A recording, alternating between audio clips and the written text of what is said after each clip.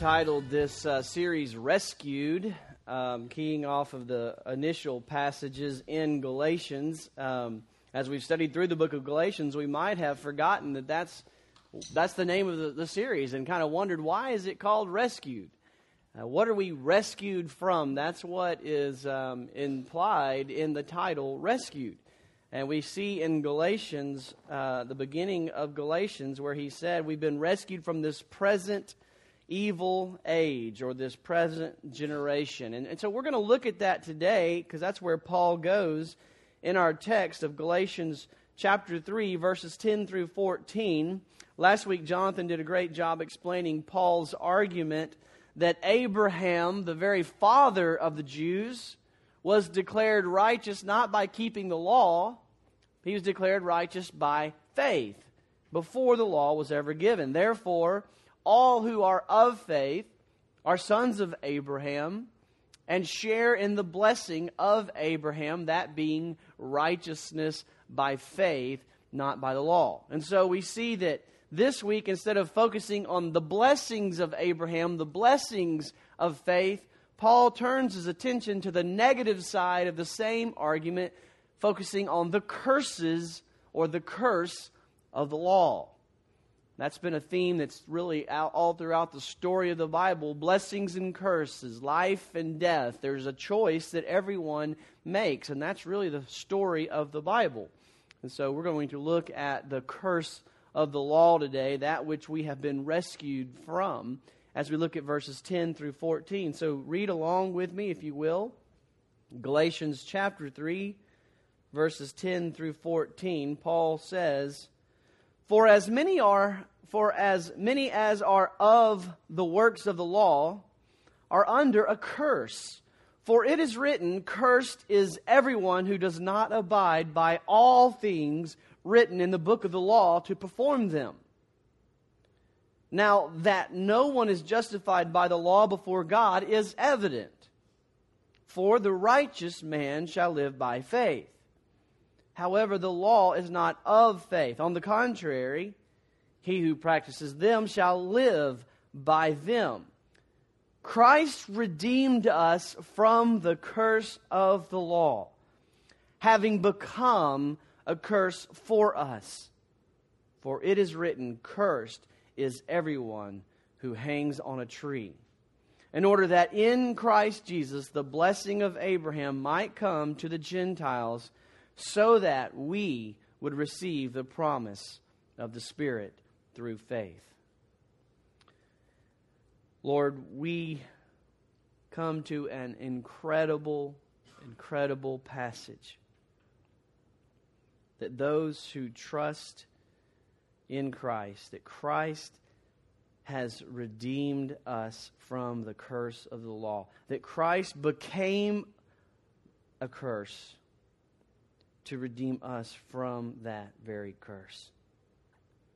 Lord, those words, the truth of that message, is what radically transforms our life each day as we get it. As we meditate on the fact that God took on flesh to become a curse so that I don't have to be cursed. May we grasp that reality this morning. May we realize just what we have been rescued from and how we have been rescued from it. And may it transform us by the power of your Spirit working in our hearts. It's in Christ's name we pray. Amen. Well, verse 13 is the key passage in this section of Scripture, and it's really the heart of the gospel. It says, Christ redeemed us from the curse of the law. How? Having become a curse for us. This is the heart of the gospel. This is the concept of redemption, the concept of rescue. And so Paul's whole theme here, all throughout these passages, is redemption. And so we're going to look at three aspects of redemption in these verses. We're going to look, first of all, at the need for redemption. And it's going to be painful. It's not fun to meditate and think deeply on just how desperately we need redemption. But then we're going to look at the means of redemption, how we have been redeemed. And then finally, we'll briefly just look at the blessings of redemption. So let's begin first by looking at the need for redemption. Notice in verse 10, he says, "For as many are as of the works of the law are under a curse, for it is written, cursed is," how many? "Everyone who does not abide by," how much? "All things written in the book of the law to perform them." In verse 11, "Now that no one is justified by the law before God is evident." And his reason? "For the righteous man shall live by faith." However, the law is not of faith. On the contrary, he who practices them shall live by them, i.e., not by faith. So, in these verses, Paul once again appeals to a higher authority than experience. Remember, as this progression of thought has been unfolding, he said, first of all, you guys, who's bewitched you, remember the experience that you had at conversion when God radically saved you and filled you with His Spirit. Do you remember that? Well, do you remember what happened there? Was the law involved at all? No, the law had nothing to do with it. It was all when you had faith. And then he goes from experience to a higher authority, last week, to the authority of the Old Testament testimony about Abraham. And he takes us back to Genesis 12, and he says, remember the story of your father, the Jew of all Jews, the father of the Jews? Remember what happened there? Abraham was credited righteousness not by the law. The law hadn't even come to existence. He says, but it was by faith. Abraham took God at His word regarding the coming seed, the Messiah. It was by faith it was credited to him as righteousness. And now, in just these few short verses, he gives 4 more Old Testament quotes. And I love it because it's all the story of the Bible explaining the New Testament. And that's how the Bible works. New Testament does not mean the old is outdated and we're done with that, so now all we need is the new. No, the new is the new covenant that the Old Testament was pointing towards. And so all of the Bible is one story. And so we see Paul going back to the Old Testament. And his first quote is found in verse 10. He quotes from Deuteronomy 27:26, and he says, "For it is written, cursed is everyone who does not abide by all things written in the book of the law to perform them." Moses in Deuteronomy 27:26, what Paul just dumps us into, the context of what's going on there, is Moses is preparing God's people to enter into the promised land. And as he prepares them to enter in the promised land, he says, get those stones that you've been using for the altar, and he says, plaster over them and write everything in this law down and place it at the entrance to the promised land, and let it be a reminder, a monument to the importance of your obedience to the law. And then he says, in fact, when you go into the land, divide all the people and put half of them on this mountain, put the other half on that mountain, and let's just do this massive ceremony of blessings and curses. Let them recite the blessings and let them recite the curses. Blessings come to those who live according to faith in God, resulting in obedience to the law. Curses come to those who don't. Blessings and curses. That's been the story of the Bible. And as he comes to the curses, he says, remember, cursed is everyone who does not abide by all things written in the book of the law to perform them. And so Paul quotes this as evidence that we are all under the curse of the law.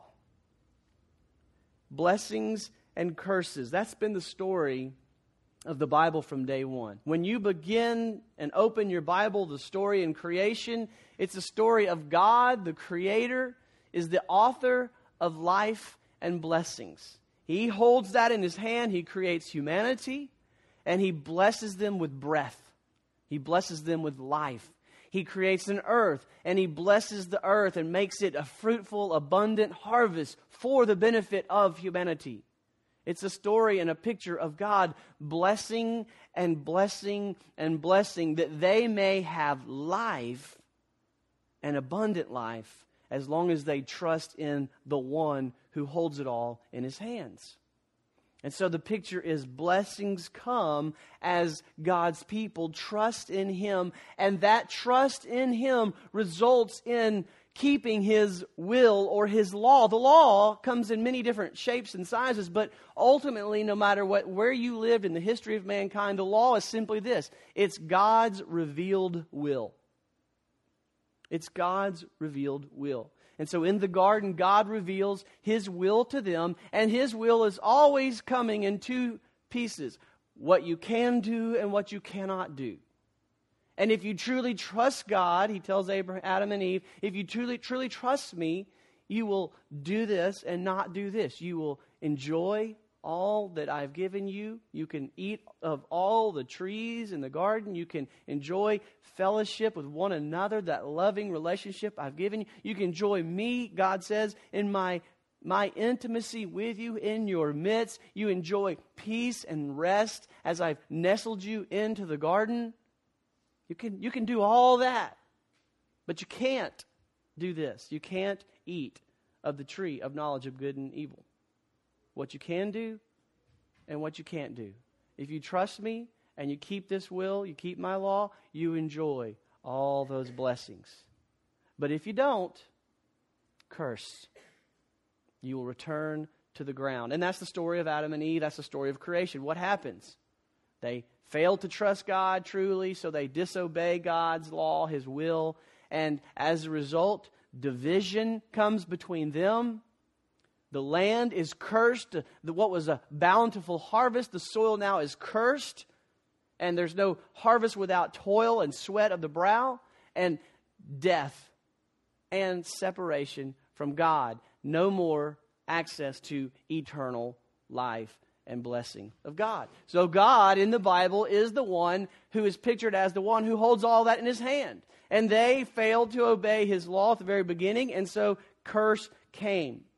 That's the curse that is being talked about in the New Testament. It's the same concept of what God has been saying all along. It's not what we think of now. We think of curse. We think of voodoos and witches and throwing bad, evil spirits around on people. And we think of curse words. We think of damned. And all that's coming from this, but it's not a real quite biblical understanding of it. The biblical understanding of curse is the wages of sin is death and destruction and division and depression and the reversal of all of God's blessings because we fail to trust God. And so that's the picture of the curse of the law that's being built here. God, though, is merciful. Mercy is not giving what we deserve as in punishment. And God is gracious, and that means giving something, a blessing that we don't deserve. That's mercy and grace. Mercy is not getting the time out you deserve or the beating you deserve. And the grace of God is getting an ice cream cone when you just disobeyed mom and dad. And so He says, this is how I'm going to be merciful and gracious to humanity. He comes to Abraham and He makes a covenant with Abraham. And He says, Abraham, I'm going to bless you. I'm going to bless your family. And I'm going to bless you with righteousness by faith. But then I'm going to bless the Gentile nations. All the nations will be blessed by the same blessing of Abraham. Righteousness comes by faith. And then they get basically a do-over 430 years later. Remember, as the story goes, Adam and Eve pass on their sinful hearts to the next generation. And so the flood of the wrath of God comes against that cursed, wicked, rebellious generation where every thought of their mind and heart was wicked all the time.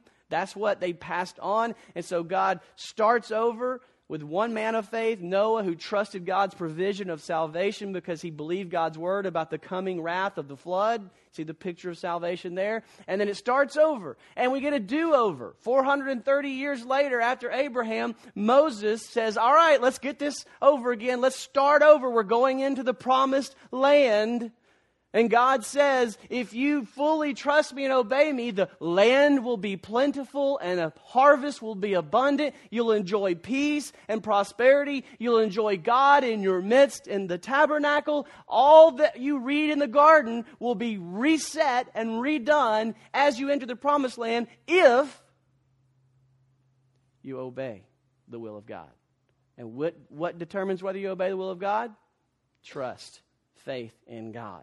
And so we see this potential do-over as they're going into the land. And Moses says, blessings. And if you read those blessings, they're very short because the scriptures anticipate it ain't going to happen.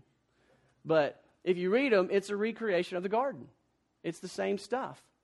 But then the curses is a disgusting, terrible picture of the reversal of disease and destruction and division. And we see that's what happens. Israel plays it out once again. Adam and Eve, their generation to the flood, and Israel after them are in the promised land, disobeying God and bringing upon themselves the curse of the law. So God had them write it down. Remember this. Cursed is everyone who does not abide by all things written in the book of the law. In fact, verse 11 makes it clear that the story of Adam and Eve, the story of the next generation, the story of Israel, is the story of all humanity. Look what he says in verse 11. Now that no one is justified by the law before God is evident. No one. No one's ever done it. That's ever lived on the face of the planet except for Jesus. No one ever has done that. Then he quotes Habakkuk 2:4, a prophet who's sitting. It's just an awesome scene of Israel has just brought the curse of the law on their heads. The land is exactly as was described in the curses. It's terrible. Destruction, devastation, disease, and death is how Israel would be described. And Babylon is crushing down on them as the wrath of God. And the prophet is sitting there and he says, what you just read. No one is justified by keeping the law, for the righteous shall live by faith. That's the point. The prophet's looking at the history of Israel, and as we have the privilege of looking at the Old Testament, and we should come to the same conclusion. No one is justified by the law before God. It is evident. The righteous man shall live by faith. That's our only hope. Verse 12, Paul boils down the heart of the matter regarding the curse of the law. He says, the law is not of faith. On the contrary, he who practices them shall live by them. The heart of the matter is this. That's a challenging verse to understand, but here's what he's basically saying. Every person lives in one of two ways. Either you live by faith in God and receive righteousness as a declaration, a gift of God's mercy and grace, or you live by works of the law trying to earn your righteousness from God. Paul's point is clear. No one earns the righteousness by keeping the law. All you get when you try to earn your righteousness by keeping the law, all you get is the curse of the law. That's his point. And that's where we all stand today. We are all under the curse of the law if we are not trusting in Christ as our righteousness. Adam and Eve, they died because they were under the curse of the law.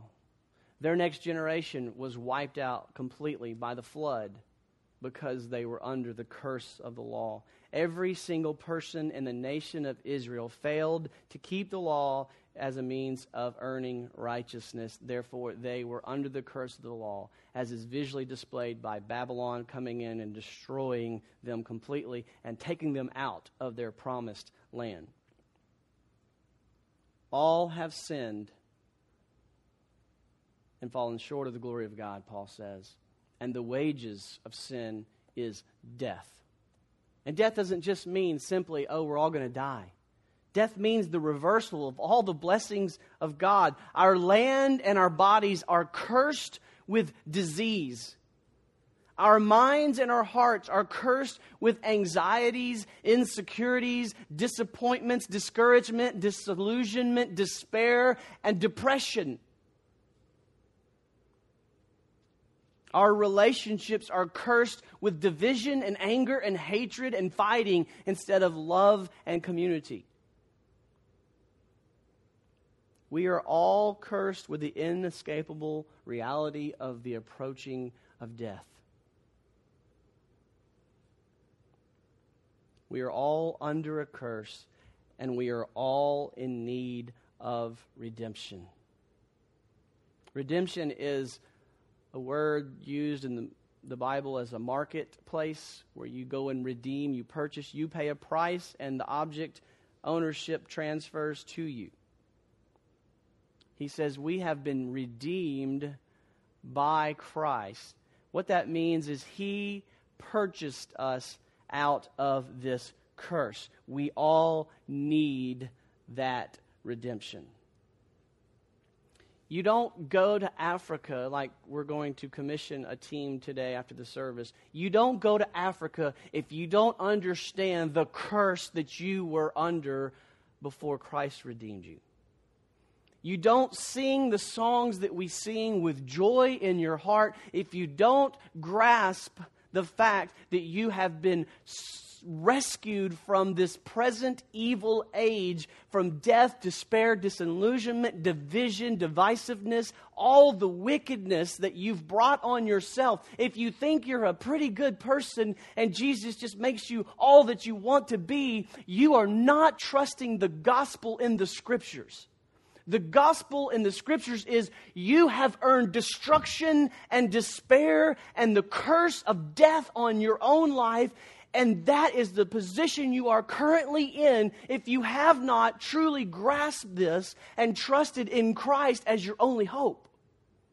That's where you are. That's where you sit right now. The wrath of God weighing on you right now if you have not been delivered from that by faith alone.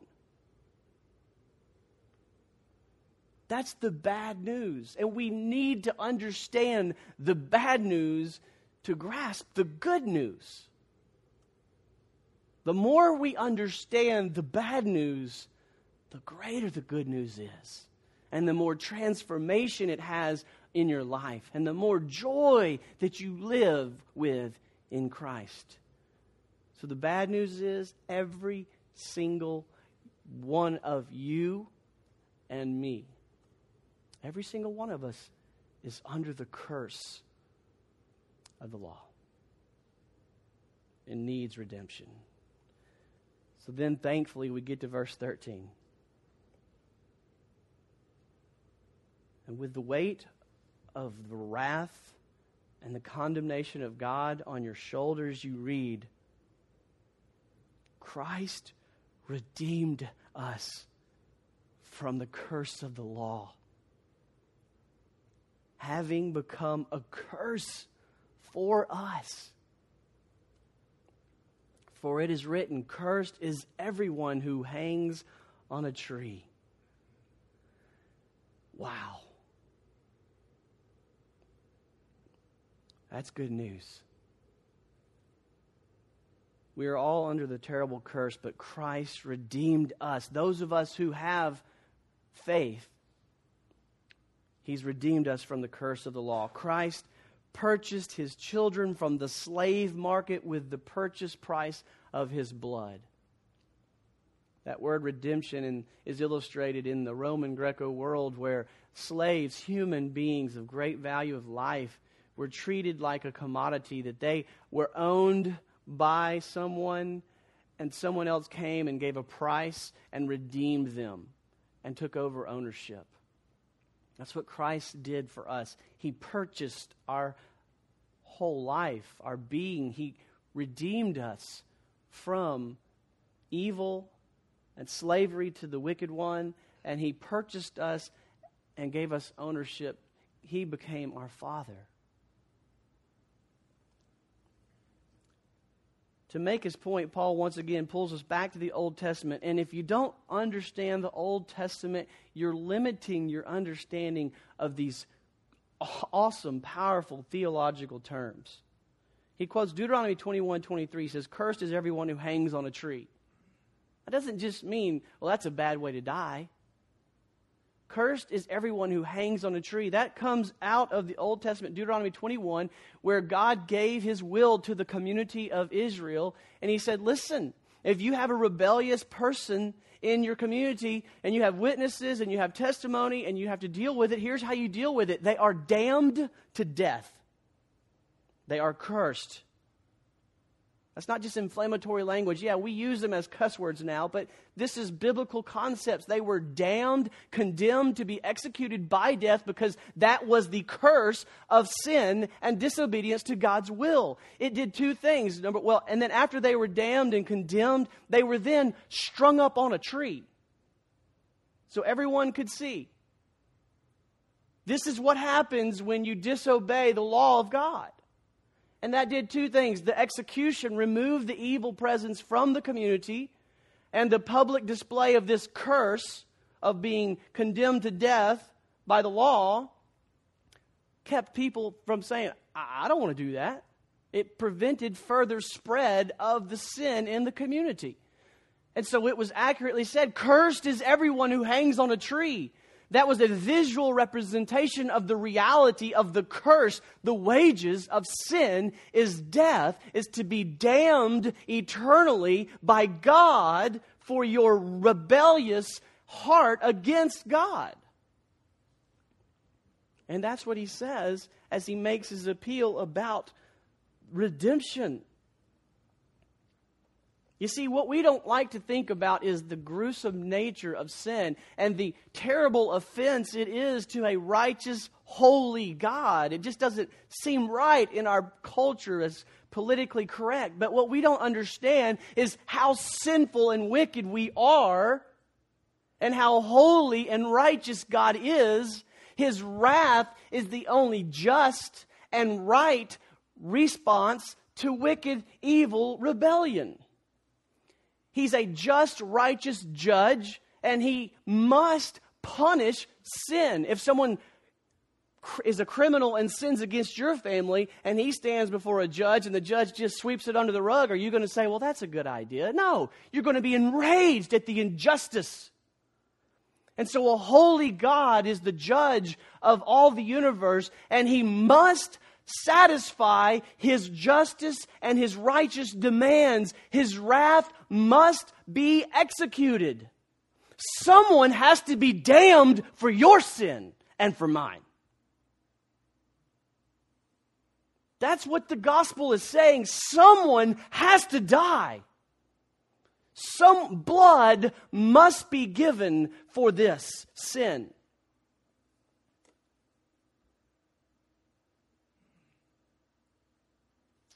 And then God in his mercy and grace provides a way. And we see it in the Old Testament in the sacrificial system.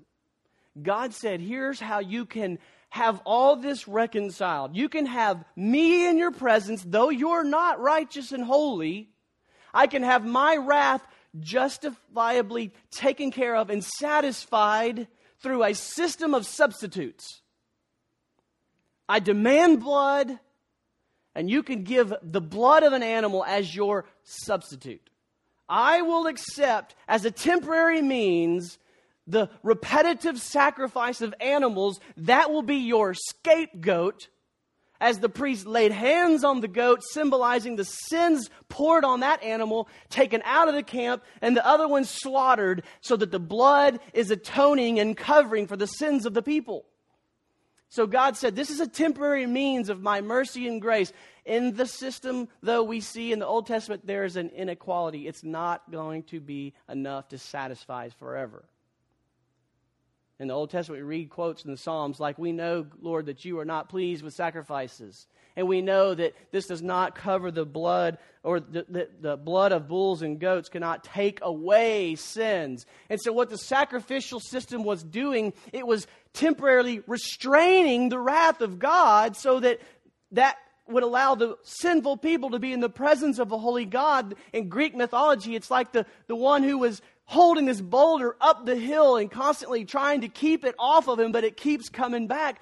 That's the sacrificial system. It's holding back the wrath of God, but the picture is something has to finally satisfy the wrath of God. Something has to not just restrain it, but absorb it. And that's Jesus Christ.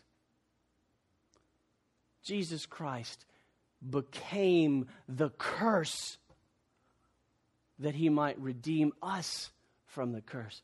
Jesus Christ took your damnation that you deserved. He took my execution that I deserved. He who knew no sin became sin, that we might become righteous. He absorbed the wrath of God. All the scriptures talk about Jesus is that high priest who entered into the Holy of Holies and gave not an animal, but gave His own blood as the spotless Lamb of God. The holy God gave His own blood because that was the only way to have the holy, eternal wrath of God satisfied. And He did it for us. He became a curse. He took the curse. All the wrath of God that was pending and waiting to pour out was poured out on Jesus Christ for you and for me. That's how much He loves you. He absorbed it, and He absorbed all the anger, the righteous anger of God that was wrath, that was poured out. And He took it so there's none left for us. There's no more condemnation left for you. There's no anger. There's no punishment. There's no penalty. There's no more death. There's no more division and destruction. It's all been satisfied when Jesus became the cursed. For cursed is everyone who hangs on a tree.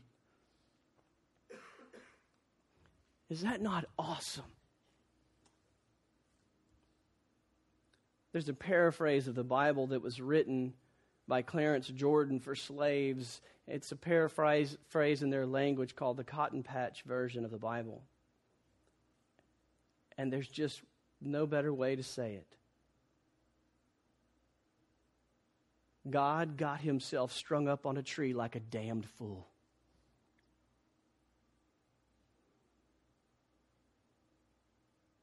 Do you get that? I'm the damned fool. And God got Himself strung up on a tree like a damned fool so I don't have to. And that's true for you too. The God of the universe got Himself strung up on a tree like a damned fool for me and for you. That's the gospel. That's good news. And that'll change your life. So we see the need for redemption. We see the means of redemption. And finally, the blessings of redemption. In verse 14, in order that in Christ Jesus the blessing of Abraham might come to the Gentiles, so that we would receive the promise of the Spirit through faith. That's God honoring His promise to Abraham. He said, Abraham, I'm going to bless you so that I can take the blessings of righteousness by faith to all the Gentiles, all the nations. I blessed Israel so that the nations would be blessed. So those who are Gentiles and Jews alike, you are made righteous one way, by trusting that Christ became a curse to redeem you from the curse. And then He fills you by faith. Two purpose statements in that last verse. So that the Gentiles might be blessed with Abraham, and so that we might receive the Spirit by faith. You know what that is? That's the new covenant promises that God is no longer present through the sacrificial system and the building over there as we perform these sacrifices. God is present in each one of us. The fiery, holy presence of God indwells us because the high priest entered the Holy of Holies, offered Himself as the Lamb of God so that we don't have to. And now we're cleansed vessels that allow the Holy God to be with us, in us. And what happens then? He writes the law on our heart that we might live according to the will of God. rest of the New Testament explains there's still this mixture that we live. We still got sinful flesh. We still live in an age of sinfulness. And so we're in a transition phase. But in the end, when Christ returns and finishes this business, there's no more mixture. It's finally God's kingdom on earth. Garden finally happens. Eternal life, God in our midst, no sin, no more all those curses of the law. God dwelling with his people, and the people enjoying him fully forever. How? Because Christ got strung up on a tree for us. Please don't think you're doing something to earn it. It's disgusting. Let's pray together. Father, you are amazing. Your love and your mercy and your grace, that you would become a curse that we might be redeemed from the curse. Lord, open hearts today. I think there's a high probability that there are people here who have not yet been redeemed from the wrath of God by faith. Lord, please open their minds and hearts today that right now, even right now, that they understand the gospel message, that they would say, yes, Lord, yes, Lord, yes, Lord, by faith alone. And they would embrace wholeheartedly this good news.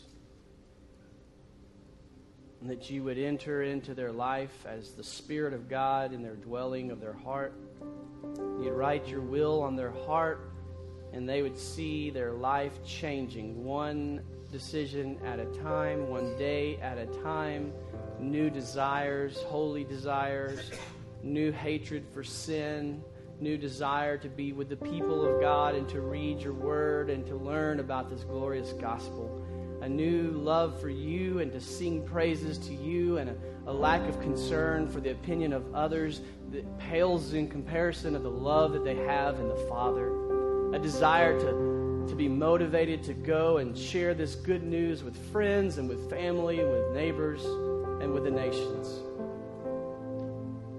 Lord, right now, please bring unbelievers to faith.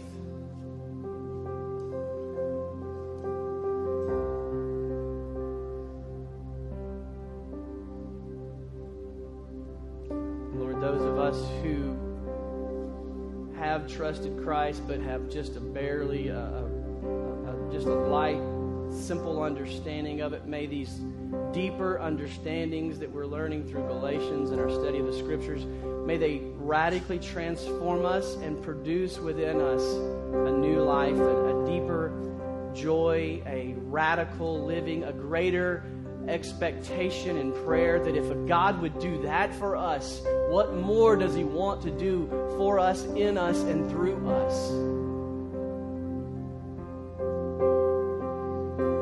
Change us by the gospel of grace for your glory, that we may be a part of accomplishing your mission. If you would do all that for us, Lord, whom shall we fear? How will we not go on mission to Africa, to our neighbors, to our family and our friends? How will we not proclaim such a beautiful gospel? For how beautiful are the feet who bring such good news. There is no other name under heaven by which man must be saved but Jesus Christ. And how will they know unless someone preaches the word? And how will they believe unless they have the word? For faith comes by hearing, and hearing from the word of God. Lord, we love you and we praise you, and may we grasp this good news and be transformed to live for your glory.